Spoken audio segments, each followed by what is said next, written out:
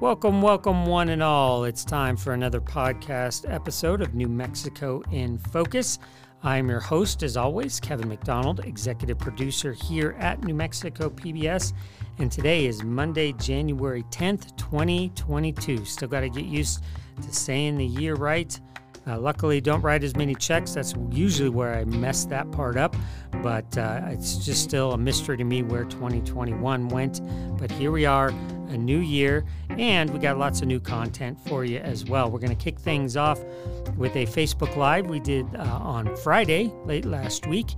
We caught up with some of the folks involved in that dramatic rescue of a couple dozen people on the Albuquerque tram. Icy conditions meant that the tram stopped working. They spent almost 24 hours in that tram before a dramatic rescue where the passengers rappelled down and then navigated some difficult terrain to get to a helicopter to be brought to safety. And there were lots of organizations involved in that, from the Bernalillo County Sheriff to the fire department to UNM's Mountain Medicine Group and Albuquerque Mountain Rescue. We gathered a few of those folks together to talk about what was going on behind the scenes, not only as the rescue happened, but how they planned for the rescue and planned for changing weather conditions and everything that makes something like this so very, very difficult. Luckily, everything turned out all right. Everybody brought down safely, but just a harrowing experience for people in difficult situations and overnight hours. And so we wanted to catch up and find out all about how it went down and bring that to you. So here is host Gene Grant.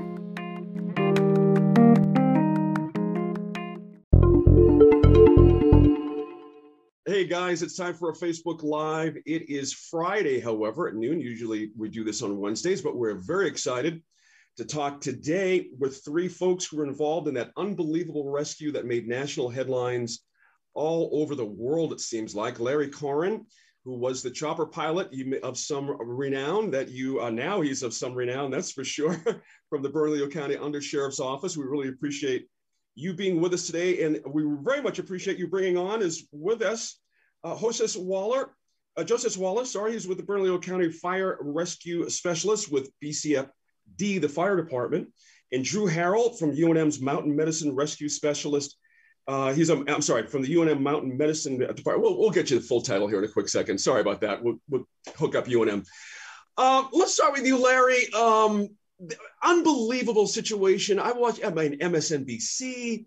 I'm amazed at the places it got around there. But let's talk first about how this works, frankly, on Sandia Mountain. And what I mean by that is we've had a lot of folks move into this community in the last period of time where there really hasn't been a high-profile mountain rescue for a little bit of time. And sometimes it feels like folks don't understand how very dangerous sometimes the Sandias can be, not necessarily this tram situation, but just being out there. Could you talk about that a little bit, Larry, to get us going, and how your operation works in regard to that? Sure, Gene. So the Sandia Mountains, the top of the Sandia Mountains is right at about 10,300 feet. And it's one of the highest peaks in the middle of New Mexico that we end up working in. There's quite a bit of travel and tourism in the area, and people, especially during the Balloon Fiesta and some other events, like to go up the mountain and hike up the La Luz Trail. It's nothing to be taken lightly. We do our best to encourage people to go prepared, have a fully charged cell phone, take water, dress appropriately for the weather. This particular rescue, of course, was a little bit of a different situation. These were employees that were working up at the 10-3 restaurant, which is up on top of the peak. Our involvement in this rescue was basically to provide a crew of well-trained helicopter rescue personnel, and to see if maybe we could help with that extraction of those passengers. Mm-hmm. Mm-hmm. Let me get the other guys swung in here. For the fire department, I'm curious, for the county, what's the relationship with Larry's End of the World, and how does that work when it comes to rescuing someone on the hill? Who leads, who does what in this kind of a situation? So Bernalillo County Fire Department and the Bernalillo County Sheriff's Office, we work together in a joint venture for this rescue team with the helicopter unit. Bernalillo County Fire Department supplies the paramedics and rescue specialists to be assigned out with Larry and the Bernalillo County Sheriff's officers at the hangar. And we're out there on a full-time basis. And we train pretty much daily. And when we're not out there, we're training, 2 or 3 times a month for these types of instances.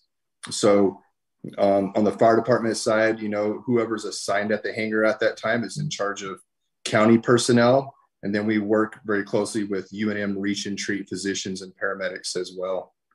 Mm-hmm. Mm-hmm. That's a great segue. Thank you very much for doing that. To swing over to Drew Harrell and where your operation swings in. And Drew, because I screwed up your title, could you give us that one more time and your association with the university? Sure, Gene. Thank you so much. And Joseph, thanks for the plug. So we have, Gene, a group of paramedics and emergency medicine physicians. I'm an emergency medicine physician. I work at the University of New Mexico at UNM Hospital and provide care there. But we also have a group of us within the Department of Emergency Medicine within the International Mountain Medicine Center that do specific technical rescue and austere medical support.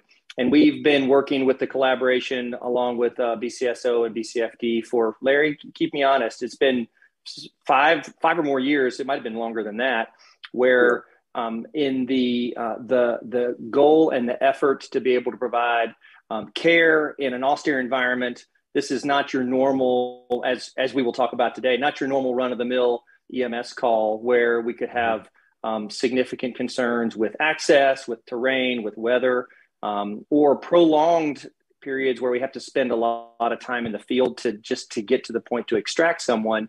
And then also one of the areas that we work on very closely with the Mountain Medicine Center is the technical rescue side. So a lot of the high angle technical rope rescue stuff. So we bring some of that and the group that we have between SO and fire and the Mountain Medicine Reach and Treat team have done really amazing things in terms of training and preparing for things just like this and building systems in place to be able to respond and mitigate risks and help people when we get the call like we did on New Year's Day. Mm-hmm. Is it similar to what Mr. Weller just mentioned that you folks train 3 times a month as well? We do this with all 3 entities. So any of the given entities will be out training on specific things with the aircraft, specific rescue techniques, or medicine on a consistent basis. So we're familiar and we're ready to go when we get a call from Larry at whatever time of the day or night it might be. I gotcha. Under Sheriff Corin, that brings me right back to you. And let's get into the situation that was and with a good result there. First things first, I'm curious about the timeline. When did you first get made aware in your office that this situation was happening? Yeah, so for this particular call, I happened to be out on an early morning walk with my wife down near the University of New Mexico, and which is about 3.5 miles away from my home. And I ended up getting a call from one of our rescue specialists who works for UNM. He's part of that technical mountain rescue group, Jason, and he gave me a call and gave me the heads up that something was coming up. As far as a call for service, possible 20 people stranded on top of the tram, mid-span between some towers. And at that point, I placed a call to my son to come pick us up from our walk, but he was already on his way to work. He happens to work over at the tram himself. And he said, "Well, Dad, I'm almost to work. I'm not going to turn around now." And so I ended up having somebody else give us a ride over there. But at that point, that kind of initiated everything on our side, with the sheriff's side and our collaboration with the fire department and UNM, and just blasted out a text and made a few phone calls, and these gentlemen and our other crew members jumped into action, and we set up a plan. And this isn't something that is foreign to us. Looking at tram rescues, it's something that we've worked with the tram and the tram management for some time, several years, in fact, and we've run different scenarios. Sometimes just tabletop scenarios. Sometimes actually getting up there on the tram and playing out a scenario of a stuck tram situation. So we just had to get all the resources in place to include having some specialists there at the parking lot of the lower tram, and then having other personnel respond to the hangar and get a fuel truck nearby and take care of some of those logistical matters that help us make it basically an effective and safe rescue. Mm-hmm. Larry, at what point did you know that a helicopter was going to be necessary here and that you weren't going to be able to just rappel and walk these folks out? Was that an immediate decision, something a little bit later? Or when did that happen?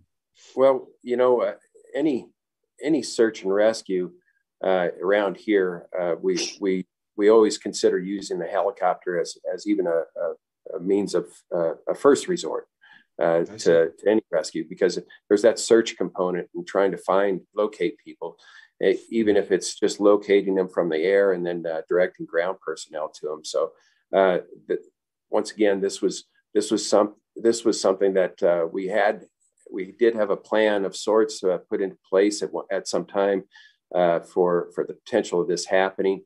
And so, and this is a response by a lot of search and rescue stakeholders in the community.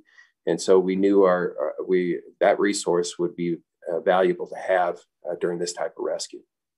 Gotcha. Drew, may I ask you, and I'll ask Joseph as well, do I have this correct that there was an attempt by some agency, not an attempt, it was done, an agent to walk up in the early morning hours and bring some supplies and things to the two tram cars? Do I have that right? It's something about 3:30, 4:30 in the morning, somewhere around there?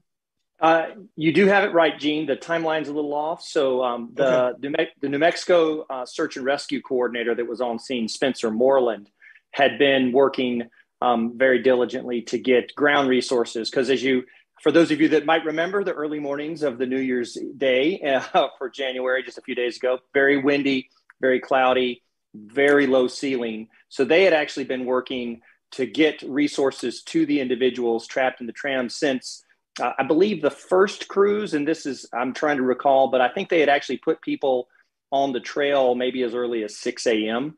After they put people on place. So there were people trying to make access, taking additional resources, taking equipment, and taking food and supplies to the people that were in the tram. That had been ongoing for about an hour to maybe an hour and a half from when we got our first personnel with the air unit on scene there. So they had people going pretty much just before first light. It took them a few hours to make access to the tram tower. And obviously it takes a little bit of time to get those people to the scene. And I think they'd been working on that for several hours before we got there. That makes sense. Joseph, I'm imagining that timeline you're familiar with as well.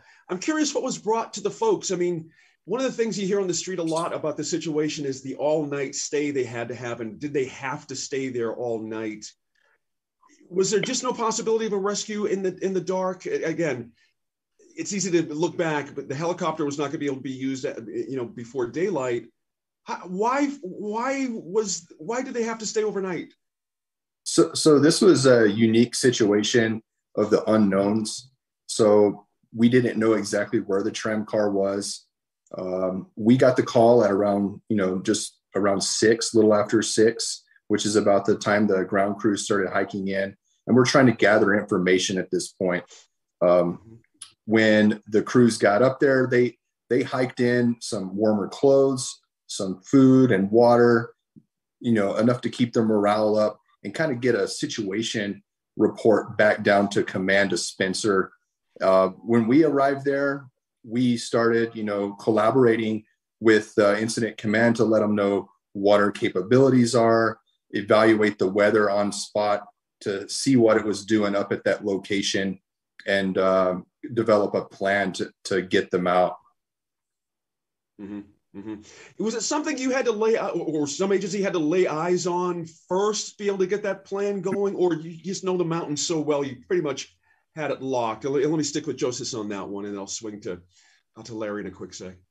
Yeah, it's best to have someone from the rescue organizations someone to get up there, to have eyes on, to fully assess the situation before we just start moving people and equipment into an area of the unknown. So they were the first ones on scene hiking up. And by the time we got there, the weather was already rolled in, and we were having to wait until we got openings at that second tower. I mean, it was covered in clouds. So wow. We were just waiting for our opening to get a helicopter there to start getting more resources. So I think that was a good call to send people on foot up there to assess it from a professional standpoint, to give us a better idea of what's going on. That's very telling. I hadn't realized, you had mentioned cloud cover before. I hadn't realized it had come down that low.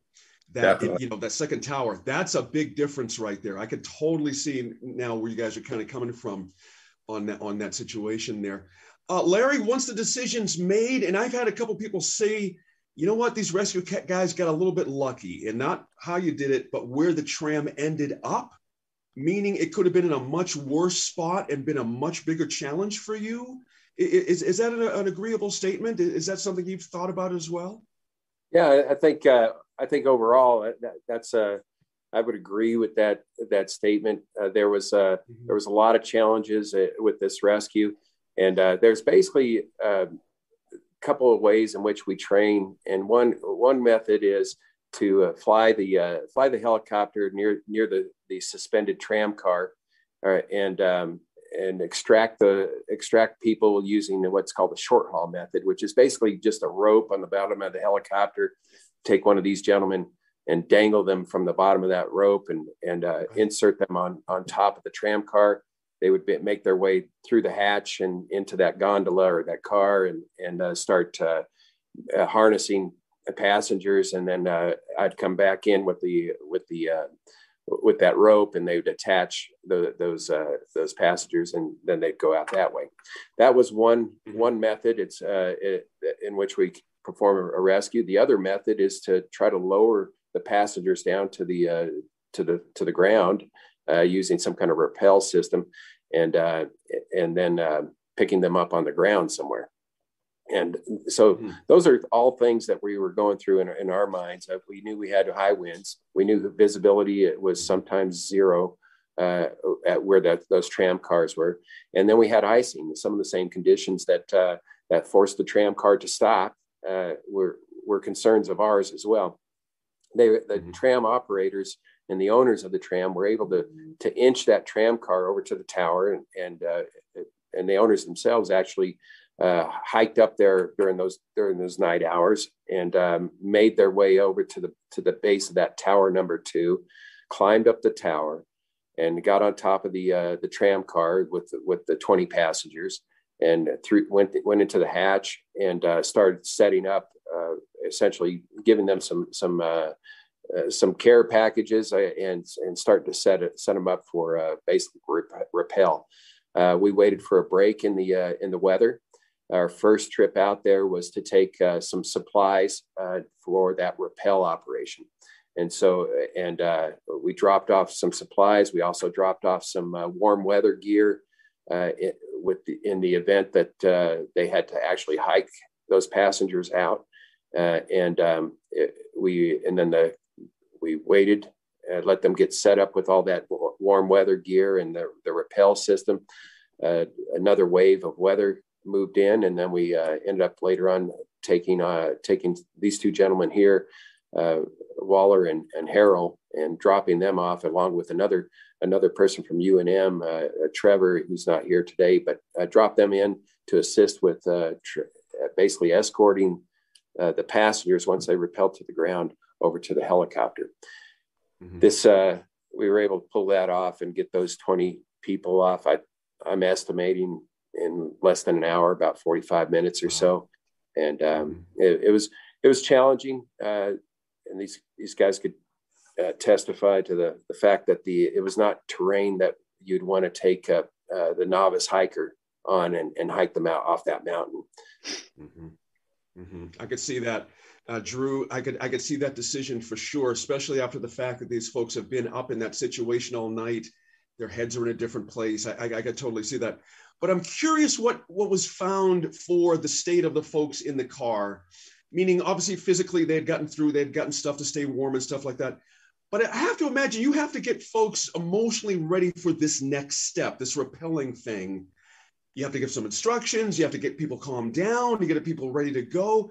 Was there some difficulty there, Mr. Harold, with that, or were folks ready to go and pretty cooperative and it just was smooth? Well, so Gene, I would have to say, so the ground crews that actually made the initial contact were the ones that were doing the great job on getting people secured and getting the morale up, like Waller talked about.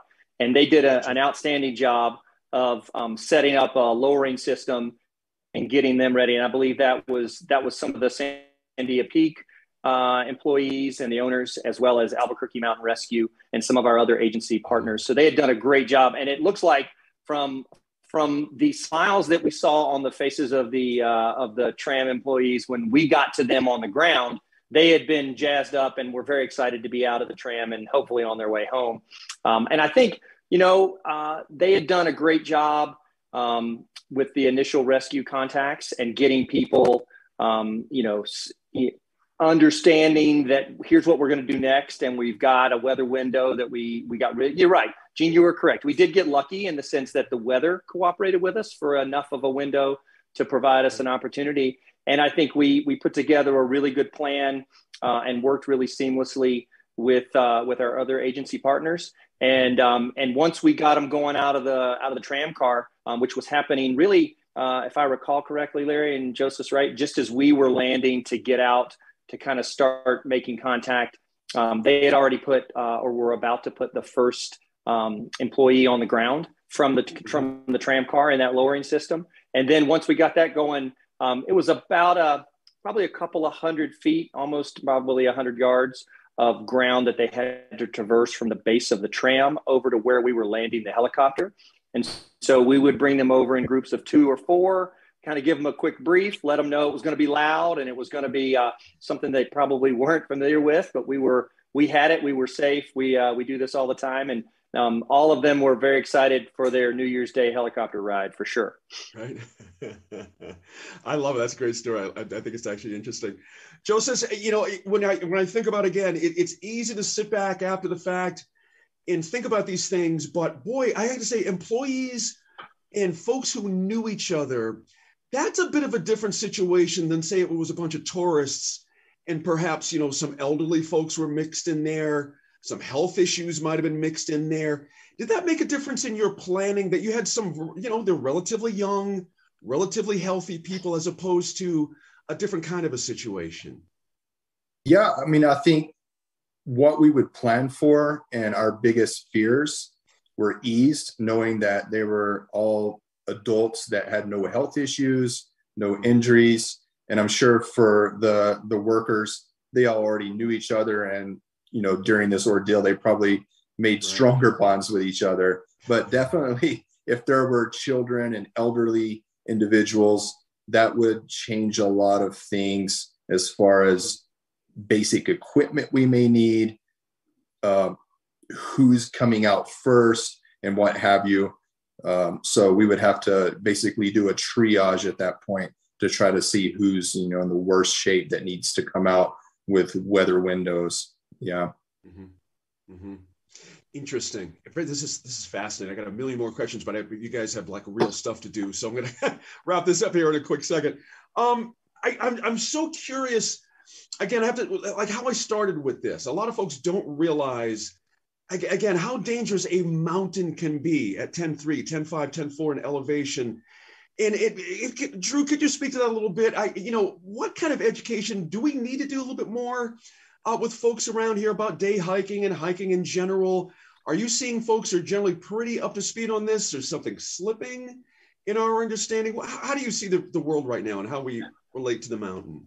Well, how we see the world right now is obviously a loaded question, right, Gene? Right. Relative to mountain rescue and recreation outside, I think that's a great point. So we see consistently across the year, every year, we don't have high profile tram rescues where weather or whatnot requires us to be able to be involved in successful help for folks. But we do see a lot of people that underestimate the mountains and go out ill prepared. And I want a couple of things that are really important for your listeners and for anybody around New Mexico or the world that's happening to listen to us on Facebook Live.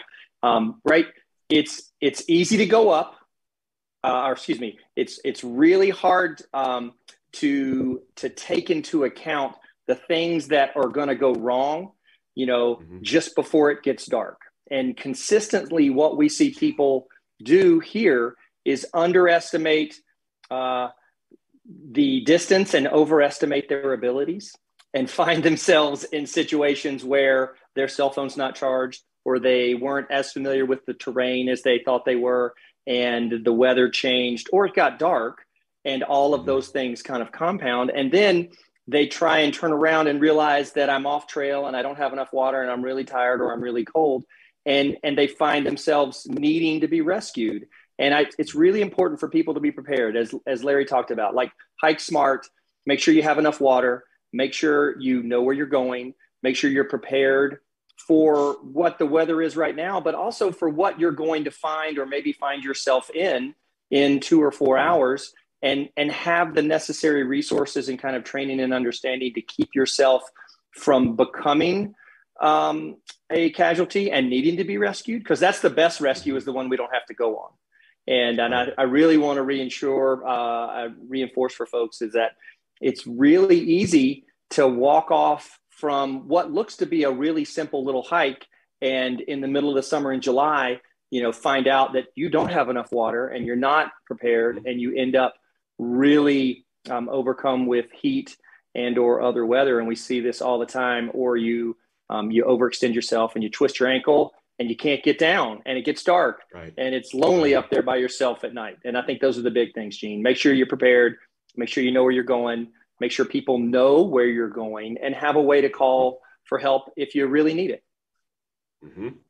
You remind me of a situation I was personally involved with about 10 years ago on the mountain, where the three of us, the heaviest set person in our group, twisted their ankle. And let me tell you something. It is not easy to walk someone downhill with those kind of, degrees of downhill, when someone's really leaning on you heavily. If you're not an official rescue person, it's not easy. And I learned a good lesson that day, and I never forgot it. It was like, man, we didn't have to go more than a 3/4 of a mile. And it was brutal. I mean, it was really, really hard. And let me start to wrap up here, because I don't want to take up y'all's time. How much of this is ego? And what I mean by that is, I think I'm like a lot of guys. I like to watch bushcraft videos on YouTube. I like to watch, guys making campsites out in the middle of nowhere and, doing their thing for days. I think it's great. I'm a guy. Sometimes I wonder if we think we can just manage more than we're actually able to as men sometimes. And we get ourselves turned around in these situations out of pure ego. Does that make sense at some level? Yeah, I think as far as rescues go, or people getting lost or injured on the mountain, that we want people to enjoy the outdoors. We want them to support that travel and tourism of our unincorporated areas of Bernalillo County, and Sandia Mountain is one of those areas. And it's just to do it smart. And I don't know how much of it is really ego.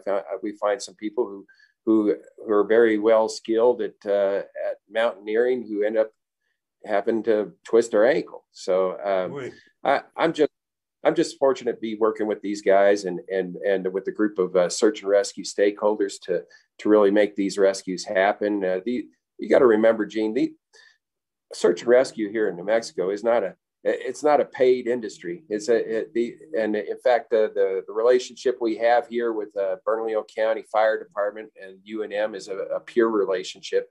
But we aren't compensated. We aren't compensating one agency or organization or the other. These people want to do this, and they enjoy the outdoors themselves, and they want to help serve the community, and that's what they're here for. Just like a lot of these other search and rescue stakeholders, to include Albuquerque Mountain Rescue Consortium, even your IC of many of these search and rescue incidents, they're not paid, and so I just want to encourage people to support search and rescue stakeholders throughout the community, including some of the Cibola Forest Search and Rescue, all of them. They all do a very good job, and they're there to help. I appreciate you saying that, because that gives me a good way to wrap up here, that the Albuquerque Mountain Rescue Council, you mentioned earlier, has their annual call for volunteers going on right now. It's very interesting timing. I'm hoping they get some good success out of this, because January 13th and the 25th from 6:30 to 8 p.m. at the Manzano Mesa Community Center, and that's abqmountainrescue.org. Email is info@abqmountainrescue.org as well. I got to wonder if a lot of folks will step in and really want to, kind of pitch in now that this situation has happened. But let me thank again Larry Corin from the Bernalillo County Undersheriff's Office, Drew Harrell, of course, from UNM, and Joseph Waller from the Bernalillo County Fire Department as well. Guys, thank you for the time well spent. It was quality. I think there was just a lot of questions out there about how this all went down in the public, and I can't say enough. Thank you for what you do. I had to say it again one more time. Thank you. I mean, I couldn't even imagine living in this city without you guys doing your thing with our mountain and keeping us all safe. So we really want to thank you all for your time on this as well. We do those Facebook Lives on a regular basis, usually Wednesdays around lunchtime, around noon. So if you are grabbing your lunch, headed to the break room at work, or out on a walk, we encourage you to check our Facebook Lives, and we always promote what we're going to be talking about, but we'll bring those to you here as well when we can. And now we want to move on to an interview from last show on New Mexico PBS with bioclimatologist and UCLA professor Parker Williams, also known as Park Williams. A lot of his research has focused on the growing drought and wildfire danger throughout the Southwest. And there's so much to cover here, especially coming out of that devastating Marshall Fire in Boulder County, Colorado. Went from 0 to 100 in no time flat because of extreme winds. And again, this is an area where you don't usually have these kind of wildfires. That's why so many homes and businesses were devastated by the fire. This is something we're going to see a lot more of with climate change. And Park will also talk about his research into how the West is getting drier, the East is getting wetter, and how these are all tied to climate change and what the impacts of that is. Also, how this drought is so different from droughts we've seen in other decades, most notably like the 50s here in New Mexico. So fascinating interview with correspondent Laura Paskus from Our Land. And we didn't have time for the full thing on the show, but we do here, and it's a great conversation, so we wanted to bring it all to you. So without further ado, here's Laura Paskus. Park Williams, welcome. Thanks for joining me on New Mexico in Focus. Yeah, you bet. So you're a bioclimatologist. What does that mean? Somebody who can't decide whether they like to study the life more or the climate more. Climate affects life, and life affects climate. Vegetation life is something I'm really interested in, and that especially has a big effect on climate. And so I study both and call myself a bioclimatologist. Nice. So let's start with the drought that's kind of been moving around the U.S. Southwest for the last 20 years in sort of different intensities and different places over time. Drought's a part of life in the Southwest in general, but this drought has been particularly severe, even when you look back over like long records.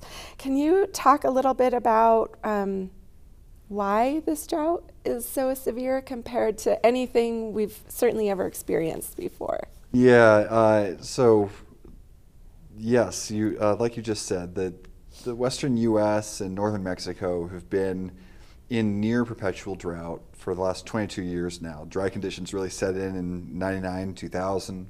It's 2021 now, so we're in our 22nd year. It hasn't been dry for 22 straight years in every individual place. But if you look over the whole western U.S. and northern Mexico, then of the last 22 years, 18 of them have been drier than average. Average would be 9 being drier than average, and the other 9 or so being wetter than average. So that seems like a pretty unique situation, interesting and consequential. We've seen big consequences, of course. We've seen big declines in our biggest reservoirs, Lake Mead and Powell. We've seen big bark beetle outbreaks, gigantic increase in forest fire activity, unsustainable drilling of groundwater, especially in California's Central Valley. And so these things all say to us that something abnormal is going on, but it's hard to know how abnormal because our climate records only go back for about 120 years, and they start becoming less reliable the further back we go. And luckily, we have tree ring records from all over Western North America, from tens of thousands of trees that go back for hundreds of years or sometimes even thousands of years. And because Western North America is generally a pretty dry place, where forests are oftentimes living on the boundary between just wet enough to survive and too dry to survive, then their annual growth rings, these are the tree rings that you see on a tree trunk, these annual rings on the tree, they're obviously annual, they grow once a year, and because trees are generally stressed out by water limitation, then the skinny annual growth rings mean years of bad growth, and the thick annual growth rings mean records of good growth. And if we measure all of the growth rings from all these tens of thousands of trees, which scientists have done over the last century, and you take all of these trees and average them together, then what you get is a remarkably accurate record of soil moisture that goes back for over 1,200 years. From those records of soil moisture that go back 1,200 years, we can see that actually giant droughts are pretty common, especially from about 800 AD to 1600 AD. There were these repeated giant drought events that scientists in the 1990s started calling mega droughts. They were called mega droughts because they were different from anything that modern society had had to deal with. The 1800s and 1900s hadn't seen anything like the mega droughts. The mega droughts are really severe for decades on end, more severe and longer lasting than most likely human infrastructure was really established to handle. The question was, how bad is this recent drought or this current drought compared to those mega droughts? And that's one of the questions I've been working to answer. And so how does precipitation and how do temperature, how do those two things factor into what we're seeing now? Yeah, well, the water balance is actually a pretty simple thing. We can think about the land as a big bucket, and precipitation works to fill up the bucket. And then variables like temperature and the humidity and wind speed and how much sunlight there is work to empty out the bucket. When the bucket gets too full and you get extra precipitation, it doesn't really matter because it runs off just like it does in the real world. And if you empty out the bucket and then continue to try and evaporate water, there's nothing left. And so using climate data, we can actually make calculations about how much water is in the bucket in any individual place across Western North America at any given time. And so we use climate data to make calculations of the moisture balance. And when we do that, what we see is that the last 22 years, when we reconstruct these bucket moisture balance calculations back for 1,200 years, we see the last 22 years in Western North America are as dry or drier than any other 22-year period in at least the last 1,200 years. Because a lot of this is done with mathematics, because we're making these calculations of how much water is in the bucket using math, we can then delve into the hypothetical world where we say, well, what would have happened if global warming hadn't occurred? And so we can recalculate how much water would be in the bucket today if the globe hadn't warmed over the last century. And what we see is, because part of this drought has been naturally driven, we still would be in a drought right now, even without global warming, but the drought would probably be only about half as severe, maybe 60% of its severity now. That means that this result, that the current 22-year drought is competing with the mega droughts for driest period in the last 1,200 years, that result is really established or is possible only because of two things. One, 22 years of bad luck, but also 22 years of abnormally warm temperatures. abnormally warm temperatures work to enhance evaporation rates. When there's water in the soil, that water sticks around less, sticks around for a shorter period of time because the world is warmer. So I get this a lot, maybe not as much as I used to as a reporter, covering climate change and the current drought. And people will say the 1950s drought, like we made it through that, but it's different, right? What's happening now and what was happening in the 1950s, those are different things. Yeah, the 1950s drought was a serious drought, and there's a lot to learn from it. From the early 1950s through the mid-1960s, there were really a lot of drought years, and that drought was driven and dominated by low precipitation over and over again. But it was a cool drought. The temperatures during the 1950s drought were relatively cool compared to the temperatures that we've seen during the 2000s drought. A lot of the attention that the 1950s was getting and the debate about whether or not the 2000s drought or the 1950s drought was worse, that debate was really strong about 10 years ago. But since 10 years ago, we've continued across the western U.S. to have pretty persistent drought conditions. Now, not everywhere. Here in New Mexico, there have been some pretty wet years in the 2010s. But if you look across the entire western North American region, the 2010s were on average really dry. And so this drought event is now longer than the 1950s drought and substantially more severe across a lot of the West. So a week or two ago, recently, NOAA came out with its data for October. And looking at the precipitation map for October was really sort of stunning to me. You could see so many states in a certain part of the country had above average, in some cases really high above average precipitation. And then the U.S. Southwest was basically white on that side of the map. And you and your co-authors have a recent paper out putting east-west aridity in North America into context. Can you talk about that a little bit? Yeah, so if you just look at a map of North America, one of the first things you'll notice is that the West is generally pretty brown and the East is generally pretty green. And the reason is that the East gets a lot more precipitation in most years than the West. But then on top of those kind of average conditions, every year is a little bit abnormal. The West could be a little bit wet and the East could be a little dry, or the West could be a little bit dry and the East could be a little bit wet. And if you've looked at these maps anytime in the last 2 decades, then probably what you've seen is that the West is abnormally dry and the East is abnormally wet. And that's been really interesting. The dry area is getting drier. The wetter area has gotten wetter. And the question we had was, how abnormal is this? And the great thing about North America is not only does the West have a bunch of tree ring records, but the East has a lot of long tree ring records as well. We're able to use tree ring records in Western North America and Eastern North America to reconstruct back in time the moisture difference, the aridity gradient, we called it, between the dry West and the wet East. And what we saw is that the last 2 decades, in fact, have been very abnormal. Out of any pair of decades in the last 600 years, what we saw is that this last 2 decades, the difference between the dry West and the wet East has been stronger than in any other 20-year period in at least 600 years. So what does that mean for us? Well, in the West, the story is actually simpler than in the East. In the West, there have been declines in precipitation during the summertime and a little bit in the spring in the Southwest. But the declines in precipitation haven't been giant, but the last 20 years have had quite a few dry years from a precipitation perspective. But the West has warmed really rapidly. As the temperatures have warmed, the air in the West actually has not gotten more humid.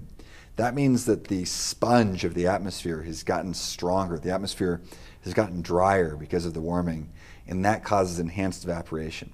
And all of those things are in line, actually, with what climate models say should be happening in the West. That is, climate models say the West should be getting warm rapidly, and the evaporative demand of the atmosphere should be going up as a result. And the southwestern United States should be getting drier during spring and summer, and we're seeing that as well. Mm-hmm. In the East, though, the story is much more complicated. In the East, temperatures across a lot of the East actually haven't gone up that much, especially during summertime.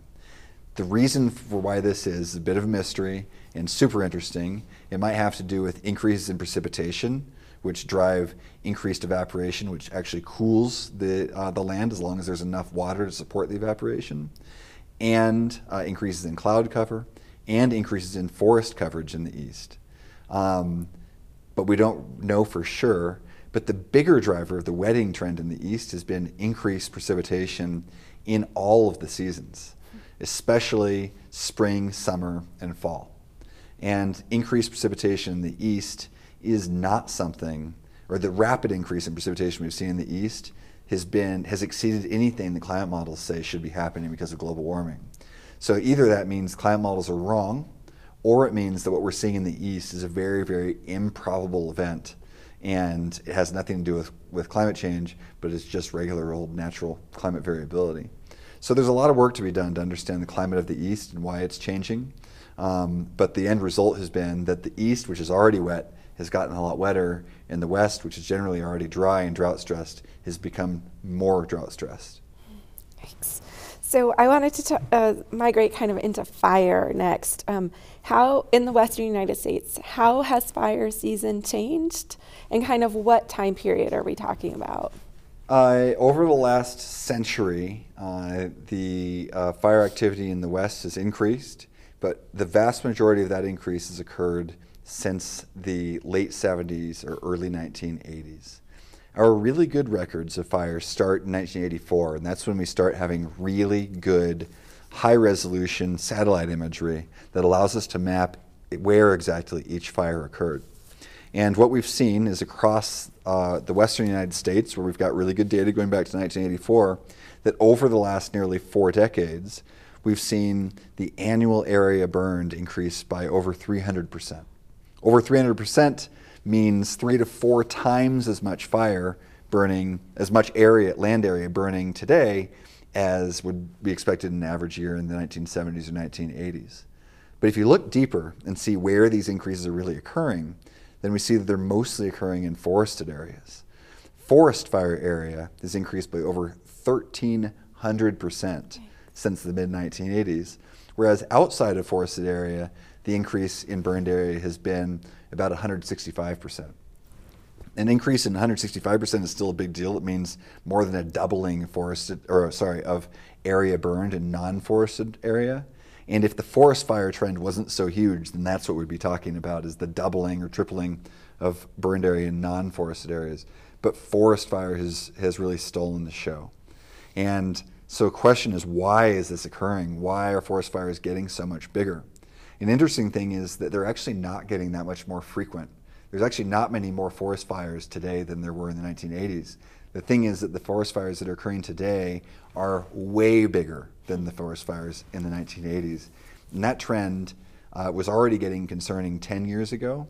And what we've seen in the last couple of years are really blowing people's minds. 2020, the area burned in 2020 almost tripled the previous record in California. The previous record had just been set in 2017 or 2018, and that seemed extreme at the time. Then 2021 has almost reached the 2020 level. Forest fire is one of these things that is increasing not in small incremental bits, but exponentially. And when we compare the annual area burned of forest to climate, it's really clear that the main driver is a drying of the climate. As the atmosphere has gotten warmer and drier over the last 4 decades, then fire growth has actually increased in a very predictable way. Even though 2020 was such an extreme outlier, if you just look at how much burned every year, that outlier was actually totally predictable based on how warm and dry it was in 2020, and 2021 is the same story. So people could say, like, well, forest fires can't keep burning more areas because there'll be nothing left to burn. But you have a paper out recently about the area. Can you talk a little bit about that paper? Yes. So this idea that you just expressed is that fires are in a way self-regulating. That is, if a fire burns a bunch of vegetation, then that area is probably not going to be able to burn as easily, at least for a few years, until the vegetation gets back. And so the theory is that this rapid increase in forest fire area that we've been observing in the last few decades can't last forever, and that should come as a bit of a comfort because the increase has been exponential. And as we know from watching this virus, exponential things can go from kind of benign to kind of serious really, really fast. And so as we burn more and more forest, and at some point we should start running out of forest and leveling off, which of course doesn't sound all that good because most of us love forest. But it might sound good from the perspective of, say, public health. The smoke from these forest fires is really, really bad. The thing is, even though it seems like so much forest area has burned because the trend is so extreme, in the last 40 years, only something like 15 to 18% of western U.S. forest area is actually burned. That means that up to 85% of western forest area is still waiting there to burn. So there's still a whole lot more room to go. And so we made some calculations or some projections of forest fire in the future under a bunch of different scenarios. So we took climate model simulations of what the climate is going to be like in the future, and we predicted then how forest fire is going to respond in different worlds. In one world we assume that when a forest burns, it can then reburn right away. And so that's a very extreme and unrealistic assumption. And then we made more and more realistic assumptions where on the other kind of extreme end, we'd say that after a forest burns, it can't burn again for something like 50 years. And we found that everywhere in there, that space we might think of as where the real world sits, the increases in burned area because of global warming are going to continue and be dramatic for the next several decades at least. And the reason is there's still so much forest waiting to be burned. It's going to take a long time before this self-regulating feedback is actually a big deal at a large scale. Now locally, of course, it's a really important thing. If the forest that you care about near your hometown burns this year, it's very likely that spot is not going to burn again next year because there's not enough fuel to sustain fire. But when we zoom out and look at the whole western U.S., we see that this self-regulating feedback or this way that fire can actually help to put out future fires isn't going to be a big deal, limiting fire growth in a meaningful way for several more decades at least. It's been interesting and sad to watch what's happened like in the Jemez Mountains here in New Mexico, where, Las Conchas was this huge historic fire that really, it feels to me anyway from covering it, that really changed the way that people were thinking about fire.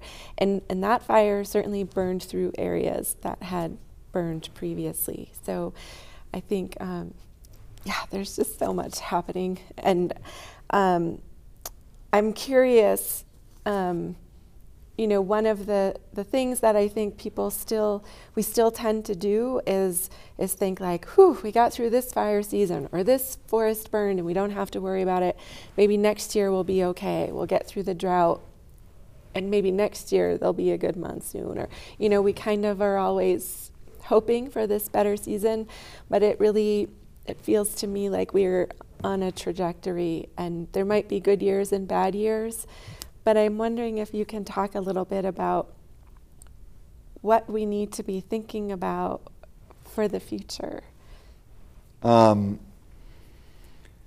the perspective of drought and fire, I think that hope is increasingly a bad thing to lean on. Hope is a great thing to use when we're gambling, if the odds are 50-50. But if you establish a system of hope in a world where the dice are getting increasingly loaded, then hope becomes less and less realistic. But it's still clear that we're relying far too much on hope. The Forest Service this year gave us a great example of this, where forest fires were so extensive this summer across Northern California and Oregon and Washington and some of the northern Rocky areas that the chief of the Forest Service declared that for the rest of the year, the Forest Service would not be doing any more controlled burns or management of wildfire in ways that allow wildfire to burn in ecologically favorable ways. What this means is that the Forest Service decided they were so spread thin on fighting fires They needed to just focus on fighting fires and not use any resources toward using fire to burn forested landscapes in order to eat away at this fire deficit that we've been building for the last decade or for the last century by fighting fires. Many of the forests in the western United States are artificially dense because we have been successfully fighting fires for a century, meaning the areas that could have burned in the 1950s and 60s didn't, and today there's more fuel on the landscape than there would be otherwise, so that when the inevitable fire comes today in a warmer world, then that fire is much more likely to burn very intensely. That story is especially true in southwestern forests, where before we started messing with fires by suppressing them so much, fires are coming through ponderosa pine forests in the southwest every 5 to 15 years, according to tree ring records. When we keep fire from visiting a ponderosa pine forest for a century, then that means we are throwing that forest completely out of whack and setting it up for a major fire disaster. So why would we not do controlled burns as a means of trying to prioritize or more easily prioritizing firefighting? Well, the reason was because they say that resources were too spread thin fighting fires. But that kind of implies this level of hope that next year is going to be better and next year we can then do the controlled burns. But it also, which is not wise, because as we go along in time, yes, next year could be wetter, but every year that we go into the future, the chances that that year is wetter go down and down and down in the West, especially the Southwest. 2021 actually presented a huge opportunity for fire management in the Southwest because, yes, while it was a really bad fire season up in the Northwest, there was a great monsoon across a lot of the Southwest, giving forest managers a unique opportunity to do low-risk controlled burning in southwestern forests. And we lost that chance because the Forest Service took a one-size-fits-all government-type approach where they said, no matter what, if it's a forest in the United States, we are not going to be doing prescribed burning. Right. So scientists like you're always asking new questions. I'm curious what questions you think the rest of us need to be asking right now, whether members of the public, policymakers, what questions do we really need to be asking ourselves? I think that that fire is definitely something that comes to mind because it is changing rapidly. Like I said, fire responds to drought exponentially. And that means that these big fires that have been shocking us will continue to grow larger in shocking ways. And it should be pretty clear to us all now that fire is inevitable. In fact, fire is inevitable. It's been a natural part of continental landscapes for the last 350 million years. We then stepped in about 140 years ago and canceled fire. But we didn't actually cancel fire. We just stopped fire for a century and we let forests get denser. And now, despite our best efforts to keep fire canceled, fire is coming roaring back and it's out of our control. And so what we should be recognizing as regular people is that fire is inevitable in western forests. As the forests dry because of climate change, the chances of large fires are only going up. And so rather than thinking that we can choose to not have a fire in the landscape that we care about, say the fire that's near our house, we instead need to realize that we can't choose whether a fire is going to occur in our landscape, but we can choose when it's going to occur. If we leave fire to its own devices, it's going to show up when we want it least. That means it's going to show up during a record-breaking heat wave, during a really strong wind event, when the fire is impossible to control. Or we could light the fire ourselves during a relatively wet and cool week or month and allow the fire to burn under more controlled, low-intensity conditions. In order to do that, we need to assume some risk. Fire is hot. It emits smoke. It's unhealthy. And there's a chance that our controlled burn grows out of control. But there's a 100% chance that the fire that occurs at just the wrong time, in just the wrong place, grows out of our control. And so rather than choosing, do we get to have a fire or will we have a fire or will we not, we need to choose when will we have the fire. Will we have it at a good time or will we have it at a bad time? But it's going to happen no matter what. Well, thanks, Park Williams, for joining me. I appreciate it. Thank you.